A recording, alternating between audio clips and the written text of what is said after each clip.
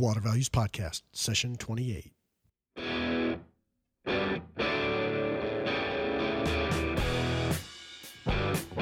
Welcome to the Water Values Podcast. This is the podcast dedicated to water utilities, resources, treatment, reuse, and all things water.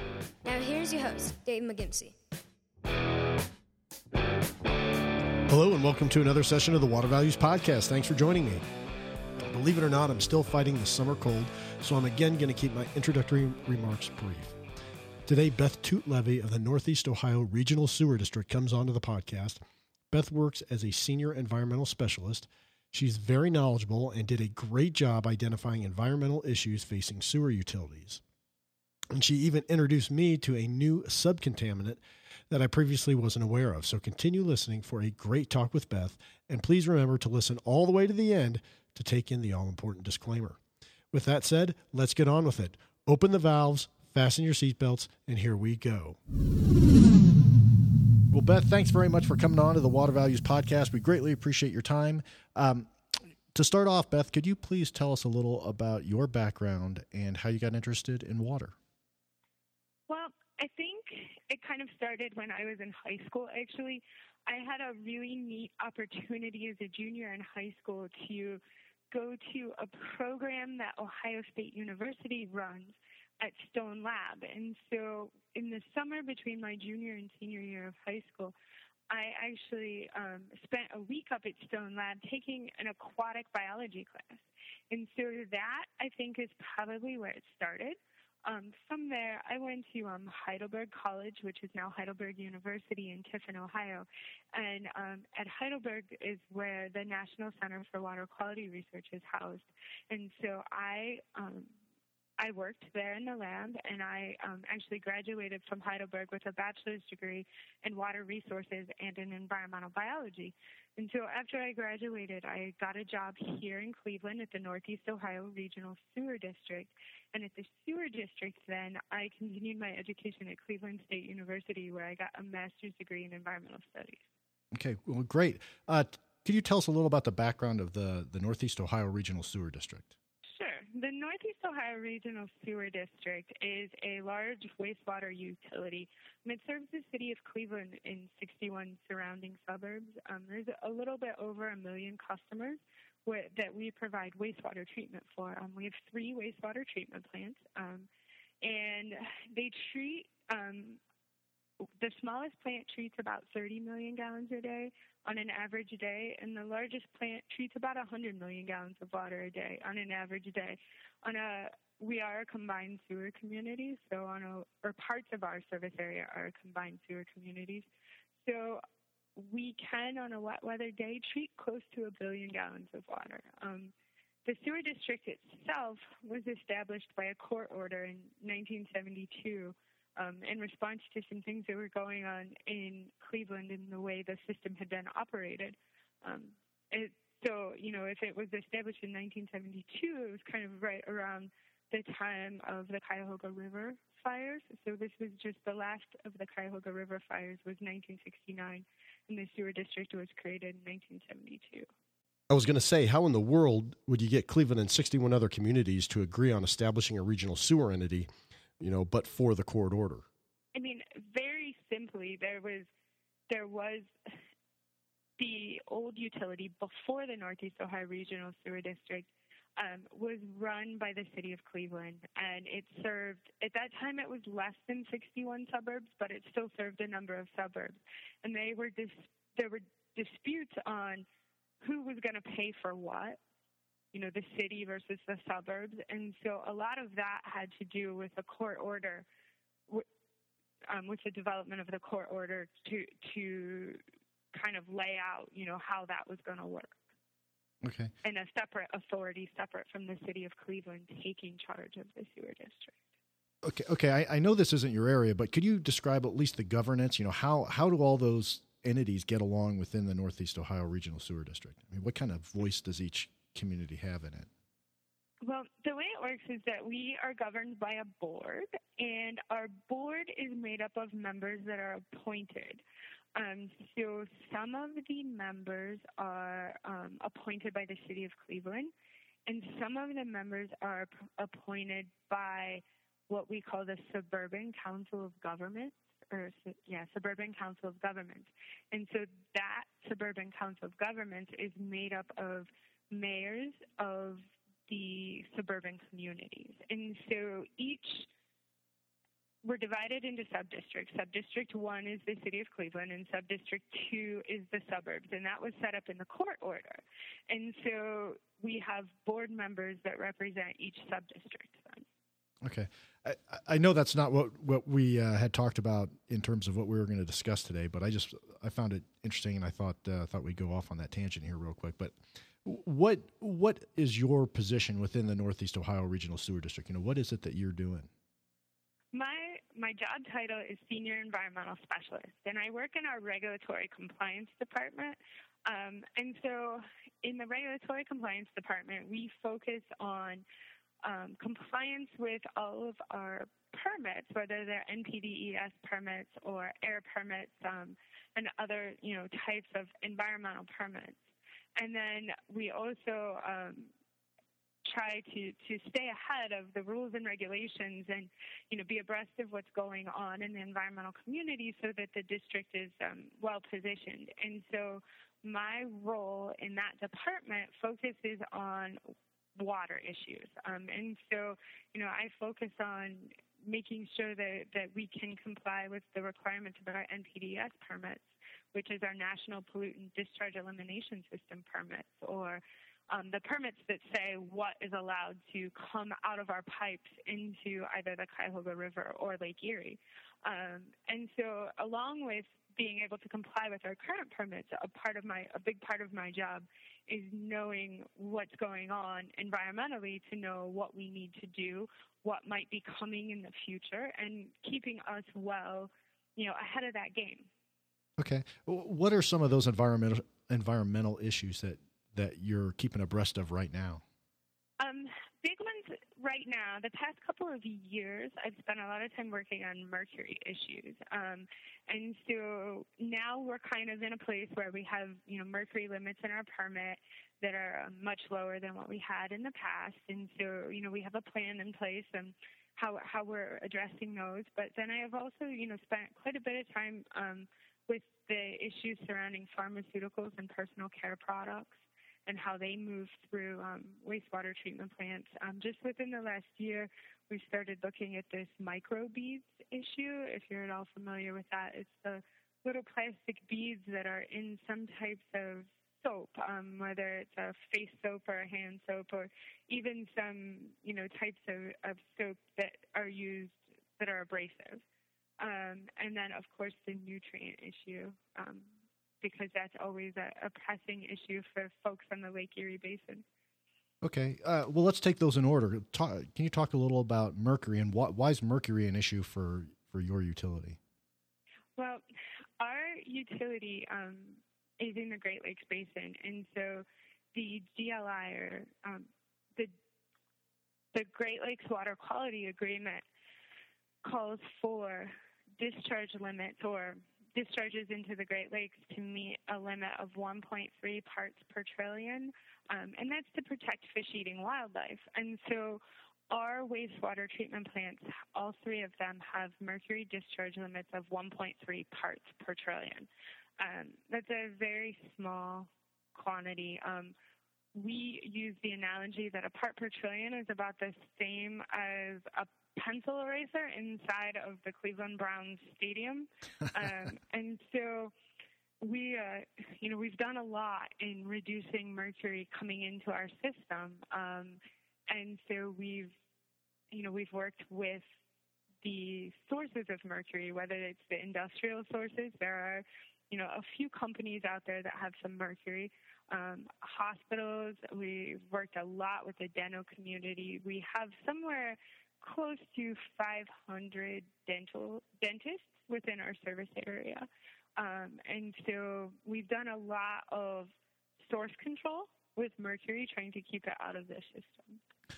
Okay, well, that's interesting that you're working directly with, the dentists, for example.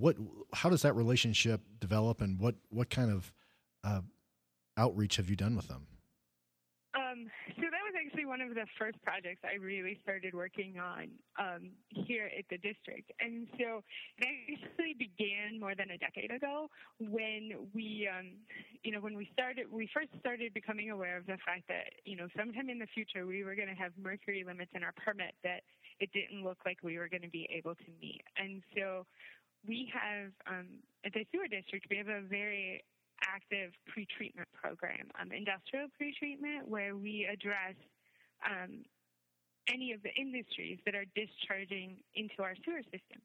And so as a class, meaning if we look at all of the dentists together, we found that they were a significant source of mercury that we could control coming into our system. And so we actually worked a lot with, the local dental community. We have a local association that is a lot of the dentists in our area belong to. So we worked a lot with them in, communicating with the dentists and putting the story out on why it was important to keep amalgam or mercury scraps from going down the drain. And so it's been a progressive relationship over the last decade. And, we started out with just, not rinsing things down the drain that don't need to be down the drain to requiring amalgam separators of all the dental facilities. Interesting stuff. Let's move on to pharmaceuticals and personal care products. This is a big emerging issue. And how are you addressing it, and what are the microcontaminants that you're seeing? Okay, so the pharmaceuticals and personal care products, like you said, it is an emerging issue. And again, we're talking about quantities that are incredibly small, even smaller than the amounts that we're talking about for mercury. And so, in mercury, we're talking about parts per trillion. And sometimes for pharmaceuticals, we're talking as low as parts per quadrillion. And so what the district has done is, first of all, we've been very involved with the Water Environment Research Federation in keeping abreast of, what's going on, what's the technology that is, where is the state of the technology, where is the state of the science. And so, we've been involved in that and, looking at also the potential effects for these type of substances in wastewater. So if our wastewater effluent is in the lake, are there environmental effects or human health effects? And, right now the research is showing that there aren't any human health effects that are linked directly to the presence of these compounds in wastewater, but there are some ecosystem or ecological effects that we need to address. So that's being done on one side. One of the things that we did was we sampled our influent and our effluent and some of our local water bodies for a number of these compounds. This was a few years back, and what we found is that we used two very reputable labs, and we did some split samples, and we got different results. And we weren't really surprised by that because we're talking about things in, such low quantities that it's very hard to measure for them. And so what we're able to do, though, is, determine that, yes, these things are present and have some idea of the concentrations and be able to put those into terms that meant something to people. And so in the same way that we say that the amount of mercury that we're talking about is the tip of a pencil eraser in the Cleveland Browns Stadium, for, say, caffeine, which is one of the products that we tested for that we found in every sample, even at the highest concentration that we found it in, it would take you, if you drank 8-ounce glasses of water a day, like they tell you to, it would take you 45 years to get the same amount of caffeine as there is in a cup of coffee. So right now, that's kind of where we are, is that, we're aware that these substances are there, and we're aware that they're there in very, low quantities. But, the technology for us to be able to remove something like that just doesn't exist. Mm-hmm. Do you have an opinion on where kind of this pharmaceuticals and personal care products regulation is going to go? I really don't. It's I think that we may at some point end up with regulations for specific compounds. for example, triclosan. That one's getting a lot of movement because there's, definitely evidence of it building up in the environment. But some of the others, I don't really know where it's going to end up because there's not really, like I said, there's not really a technology for us to remove them. And unlike mercury, it's a lot more difficult to control these substances at the source because a lot of times, in fact, most times, the source is human waste. And it's human waste because people are taking medication or, undergoing some type of medical treatment that is leading to these compounds being in the wastewater. We can't really prevent that or control that in any way, nor should we. Mm-hmm. It starts running a fine line between, human health and environmental risk. What kind of outreach within your service area have you done to make sure that people aren't throwing medicine down the toilet? We've worked with the DEA, and twice a year we do pharmaceutical collection events where we are a drop-off location where people could come and drop off any unused pharmaceuticals, and then they are actually turned over to the county where they're incinerated. Okay. Well, another kind of subset of the personal care products you mentioned were those microbeads. Can you tell us a little more about those?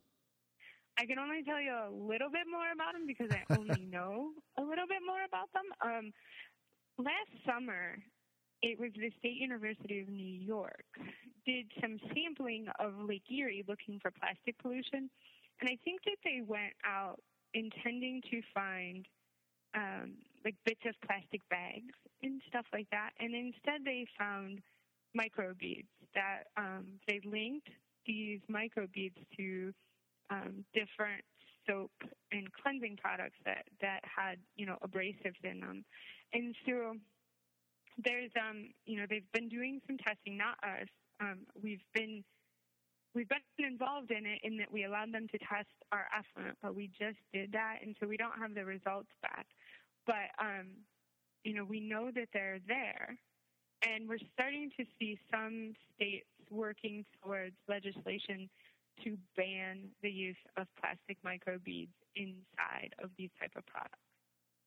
So, but that's kind of where that stands. It's a relatively, for us anyway, it's a relatively new issue. Yeah, cutting edge. And it's also one of those things where we can test the effluent pretty easily to figure out what type or what size of microbeads are in the effluent, because the effluent's really clean. And so it's very easy to put a screen in and filter some effluent through and see what you trap. We don't have a way to do that same thing on the influent because because it's not clean, the screens clog too quickly. And so we can't even make a comparison of what is coming in versus what is going out. Right. Well, at least not yet. We haven't figured out how to do that influence sampling yet. Okay, well, let's move on to that third category that you mentioned that you're looking at, and that's nutrients. Obviously, this is a big issue. We just had the algal bloom that affected Toledo. Could you talk a little bit about nutrient issues in the Northeast Ohio Regional Sewer District area? Well, certainly. Toledo is actually in the western basin of Lake Erie, and so the sewer district itself is located in the central basin. And so first it's important to understand that Lake Erie is the shallowest of the Great Lakes, and the western basin where Toledo is even shallower than the central basin where we're located. But it is all the same lake. Unlike the other Great Lakes, the turnover time in Lake Erie is only about 2.5 years. So anything that the water that goes into the lake, the residence time there is only about 2.5 years because the lake itself has a lower volume than the other lakes. Mm-hmm. So I think that's important to understand because it means that changes happen very quickly. And a little bit, maybe for folks that aren't as familiar with the Great Lakes issues, a lot of times when we hear about nutrient problems with the Chesapeake Bay or the Gulf of Mexico, we hear a lot about nitrogen. And nitrogen is really important. But here in the freshwater ecosystem of Lake Erie, it's phosphorus that is driving the algal blooms. And so phosphorus is the limiting nutrient here. And so most of our focus is on controlling phosphorus. Okay. And, what are you doing to control phosphorus? And probably even bigger question is, where's that phosphorus coming from? Okay, well, we'll start with the second part. We'll start with where's the phosphorus coming from. And so because there's been, a lot of looking into exactly where the phosphorus is coming from, and there's a lot of great research out there, some of it being done by the National Center for Water Quality Research at Heidelberg University, and then also the Ohio EPA and the Ohio EPA Lake Erie Task Force that have really looked into the total phosphorus going into Lake Erie. And so I'm going to give you some numbers here of what their data shows. Okay. Their data shows that about 20% of the phosphorus going into the lake is coming from point sources, and about 70% of the phosphorus going into the lake is coming from non-point sources. Then we have about 5% from the atmosphere or atmospheric deposition, and about 3.5% coming in from Lake Huron. Okay. And so to break those down, maybe just a little bit more, of the 20% from point sources, about 10% of that is coming from point sources in Ohio. And when I say point sources, I mean, very simply, I mean sources with a pipe. But what it boils down to is facilities that have those NPDES permits that I was talking about earlier. And so of the 20% coming from point sources, about half of that is coming from Ohio. Most of the Ohio point sources are wastewater treatment plants like ours. In the non-point source category, where the 70% or so is coming from, it's mostly agricultural runoff, fertilizer, manure, and that type of stuff. So how are you working to control phosphorus from getting into Lake Erie? Okay, there's a couple things going on. Specifically from the NERC side of things, or the district side of things, we have currently our NPDES permit limits for easterly and westerly, which are our two plants that discharge to the lake, are 1 milligram per liter. But we're working, even though our limit is pretty low at that 1 milligram per liter, we're working real hard to try and reduce that discharge even further. So last year, our average for easterly was about 0.35 milligrams per liter, and westerly was about 0.5 milligrams per liter. So we're, just trying to optimize our system to get as much phosphorus out as we possibly can. Our southerly plant, it has a lower limit because it discharges into the Cuyahoga River, and so the limit at southerly is 0.7, and the discharge for 2013 was about 0.28. So we're pretty proud of the fact that we're really working to optimize the system that we currently have in place. And the system that we currently have in place involves the addition of ferric chloride to help the phosphorus coagulate and settle out into our biosolids. Okay. Did you say ferrous chloride? Ferric chloride. Okay. Mm-hmm. And so that's great. It sounds like you're doing a terrific job in your system. Are you working with other wastewater utilities and other entities on the Great Lakes, both stateside and in Canada, to limit phosphorus getting into the Great Lakes? Okay, so there's a couple things going on. One is that in addition to what we're doing in our wastewater treatment plants, we are also doing our Project Clean Lake, which is our implementation of our CSO control plan, which will help us reduce our combined sewer overflows. And that there's not a lot of phosphorus coming from our combined sewer overflows, but doing the Project Clean Lake will even further reduce that. So right now, our CSOs maybe contribute about 0.5% of the total phosphorus into the lake. And once our program is done, they'll be down to about 0.1. We're also working towards, in our service area, so with our 61 communities, we're working towards a stormwater program, which is right now is tied up in the courts. But that stormwater program will help us reduce urban runoff. And by reducing urban runoff, we can reduce, some of the lawn fertilizers and things like that could be contributing to the phosphorus problem in the lake. But it is also, the fertilizer companies are also working towards reducing or eliminating phosphorus in residential fertilizers. So there's some work being done there. And then statewide, working with other utilities, in the state of Ohio, we have what's called the Association of Ohio Metropolitan Wastewater Agencies. So it's public utilities such as ours who work together on common issues. And so we're working on a couple of things along that front. One being trying to get a mass balance or just an accountability of where all of the phosphorus in our watersheds throughout the state is coming from. We have a good idea of where it's coming from when we're talking Lake Erie, but we don't necessarily have that level of detail in some of our other watersheds. And so we're, pushing for that on a statewide issue. And then I think that what happened in Toledo has really drawn attention to what we need to do, or that we need to do something with the agricultural runoff in Ohio. Mm-hmm. And now, yeah, exactly. Never waste a good emergency, or never waste a crisis, right? So, what has that Toledo experience? What do you see happening in Ohio as a result of the algal bloom in Toledo? Well, what I see is maybe a little more attention being drawn to the agriculture side. Point sources have been, especially the point sources to Lake Erie, there's always been a lot of attention, on them and their contribution to phosphorus. And, but starting pretty early in the late 70s, early 80s, the point sources, for the most part, reduced their phosphorus concentration to 1 milligram per liter.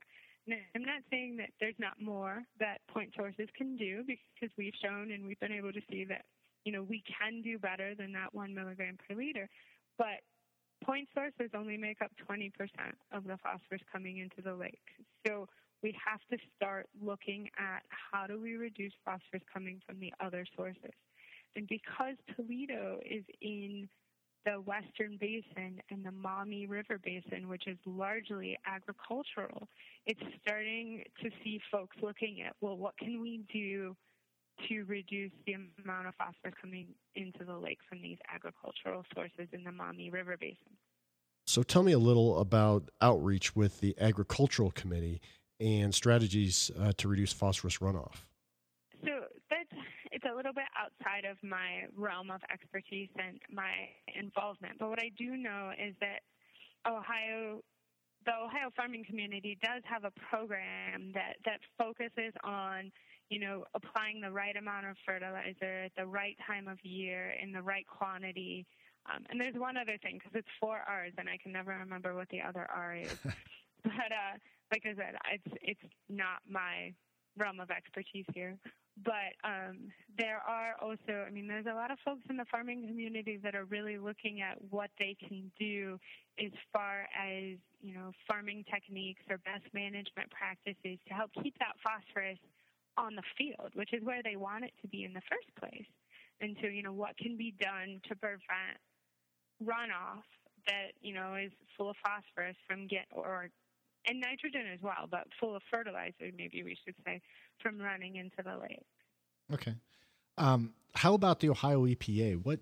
What has it done in terms of its biological, water quality criteria that we've talked about, and the link to nutrient criteria? Okay. So first of all, I think it's important to understand that the Ohio EPA, they, since we're talking about non-point sources too, the Ohio EPA can't give permits to these non-point sources. They can only give permits to the point sources. And so a lot of the focus on, nutrient reduction to date has been, from the Ohio EPA's side of things, has been on the point sources. But Ohio is a little bit different than a lot of other states in that we have water quality criteria for our rivers and streams that are based on biological attainment. And so what that means is that there are certain fish and certain bugs that should be living in our rivers and streams. And so how determines how healthy a stream is based on whether it has those fish or bugs there. It's we have this tiered aquatic life use system that requires, actual environmental monitoring of the fish and bugs in the stream to determine the health of the stream. And so Ohio has a nutrient reduction strategy that they're working on. And currently what they have is the Ohio EPA has a nutrient technical advisory group, and it consists of 12 people, and we're meeting actually on a monthly basis to figure out exactly how we're going to link that process of using biology to figure out if there's a problem in a stream, to then determine, well, if there is a problem, is it a nutrient problem? And then, of course, the next step would be, figuring out, well, if there's a nutrient problem, what do we do about it? Right. Okay. And kind of what's the next step you see coming out of that? So where that process is right now is that we have it's a stream nutrient assessment procedure. It's in a draft form. I'm getting ready to be presented to US EPA, and it's like a decision matrix that helps you determine if the water body is impaired for nutrients or threatened for nutrients, or if it's healthy. And so now we're at this step with that tag and figuring out, okay, if your water body is threatened or impaired for nutrients, what do we do next? And so, starting to look at all of these implementation issues, from little things like reducing permit limits to things like improving stream habitat to improve the assimilative capacity or how much nutrients that water body can process. There's a lot of things that go into this implementation part of the issue. But I believe that Ohio EPA has a plan to have something finalized within the next, or have something, a new rule, whether it's finalized or not, but have a new rule within the next year. Beth, you've been absolutely tremendous today. You've walked us through some important issues concerning our water, including pharmaceuticals and personal care products and phosphorus pollution in our water. I thought it was interesting to hear about the microbeads issue in particular. I'd never heard of that issue before. Like I said, it's a pretty new one, but check your scope when you go. I just want to thank you very much for sharing all your knowledge with us today. So, to the extent folks want to find out more about you and the Northeast Ohio Regional Sewer District, where can they go to find that information out? The best place would probably be our website, which is www.neorsd.org, which is it's www.neorsd, which is Northeast Ohio Regional Sewer District.org. Or they can email me directly at TOOT-LEVIE@neorsd.org.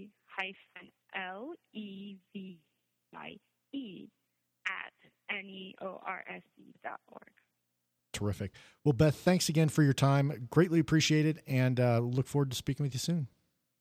Okay, thank you. You bet. Bye. Bye.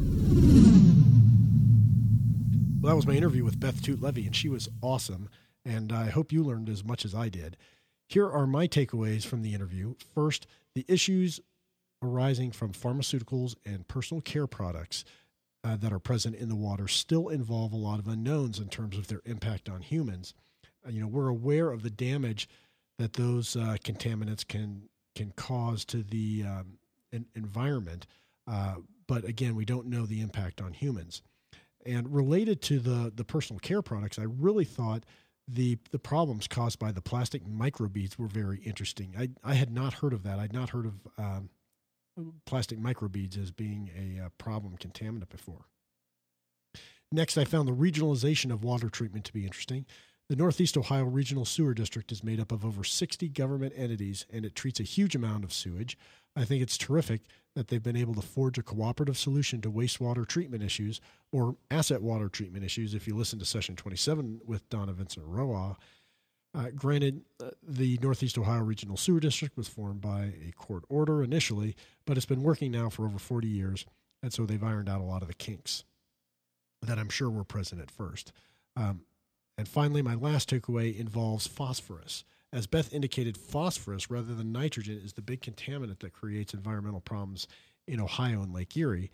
And the outreach and education efforts that the Northeast Ohio Regional Sewer District undertakes will certainly pay dividends, I think, in the future, as well as the evolution of the fertilizer market, with some manufacturers working to develop a fertilizer without phosphorus. Well, you can check the show notes out for this session at thewatervalues.com/pod28. And please don't be bashful in letting me know what interested you about the interview by leaving a comment on the show notes or by emailing me at david@thewatervalues.com.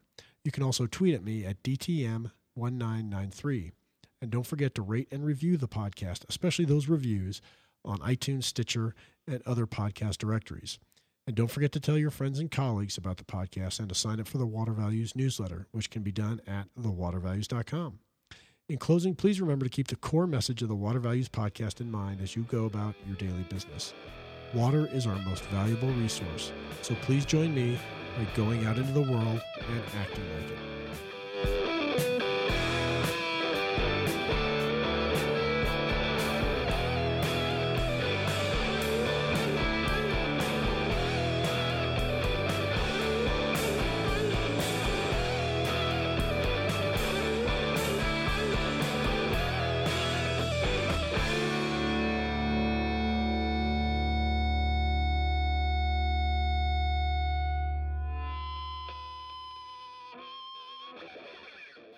You've been listening to the Water Values Podcast. Thank you for spending some of your day with my dad and me. Thank you for tuning into the disclaimer. I'm a lawyer licensed in Colorado and Indiana, and this podcast does not establish an attorney-client relationship with you or anyone else. And information in this podcast should not be considered legal advice. Further, this podcast is not a solicitation for professional employment. I'm just a lawyer who finds water issues interesting and who believes greater public education about water issues is necessary. And that includes enhancing my own education about water issues because no one knows everything about water.